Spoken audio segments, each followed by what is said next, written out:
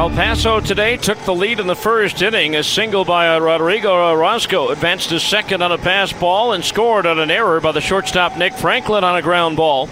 And so at that point, it was 1-0 in favor of the Chihuahuas.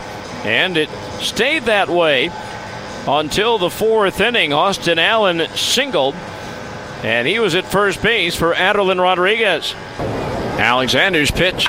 That's lifted into left center field. That's going to be trouble as that bounces in and rolls all the way to the wall. On to third base is Allen. He's being waved out home as Rodriguez strolls into second base with an RBI double. And now it's 2-0 El Paso. Rodriguez would move to third on a single to center by Jason Vossler and then score on a sacrifice fly by Matthew Batten. And it was a 3-0 ball game in favor of El Paso. The Bees would get one back in the bottom of the fifth inning with one out. Nick Franklin singled to left field. Jarrett Parker walked, and then with two out, up to the plate came Josh Tolley. 1-0 pitch, fastball lined into right center field, a base hit. Here comes Franklin around third, will score. On to third base goes Parker. He's being held up at third. It'll be an RBI double for Josh Tolley, and the Bees are on the board. It's now a 3-1 El Paso lead. But the Bees would strand the runners at second and third, and then in the sixth inning, El Paso extended their lead as Austin Allen led off with a double, bringing up Adelin Rodriguez. Rodriguez launches one to center. Adele going back. It's up there, it's out there, and it is long gone. Onto the sidewalk to the left of the batter's eye. Adelin Rodriguez with a two-run homer, and now El Paso has a 5-1 lead. So 5-1 at that point, and then in the seventh inning, the Chihuahuas seemingly broke it open with two outs and a runner at second. Seth Mejia's Breen doubled in a run. He scored on a double by Austin Allen, who came home on an Adelin Rodriguez homer, his second of the game. And at that point, it was a 9-1 ball game.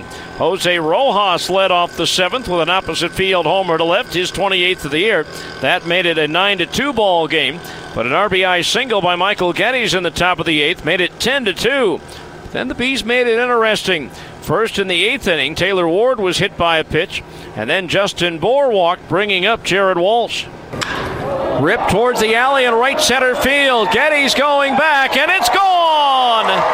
Jared Walsh, a three-run homer, and now it's a 10-5 game. And with that home run, Jared Walsh, his 31st of the year, sets a new single-season record for home runs by a left-handed batter.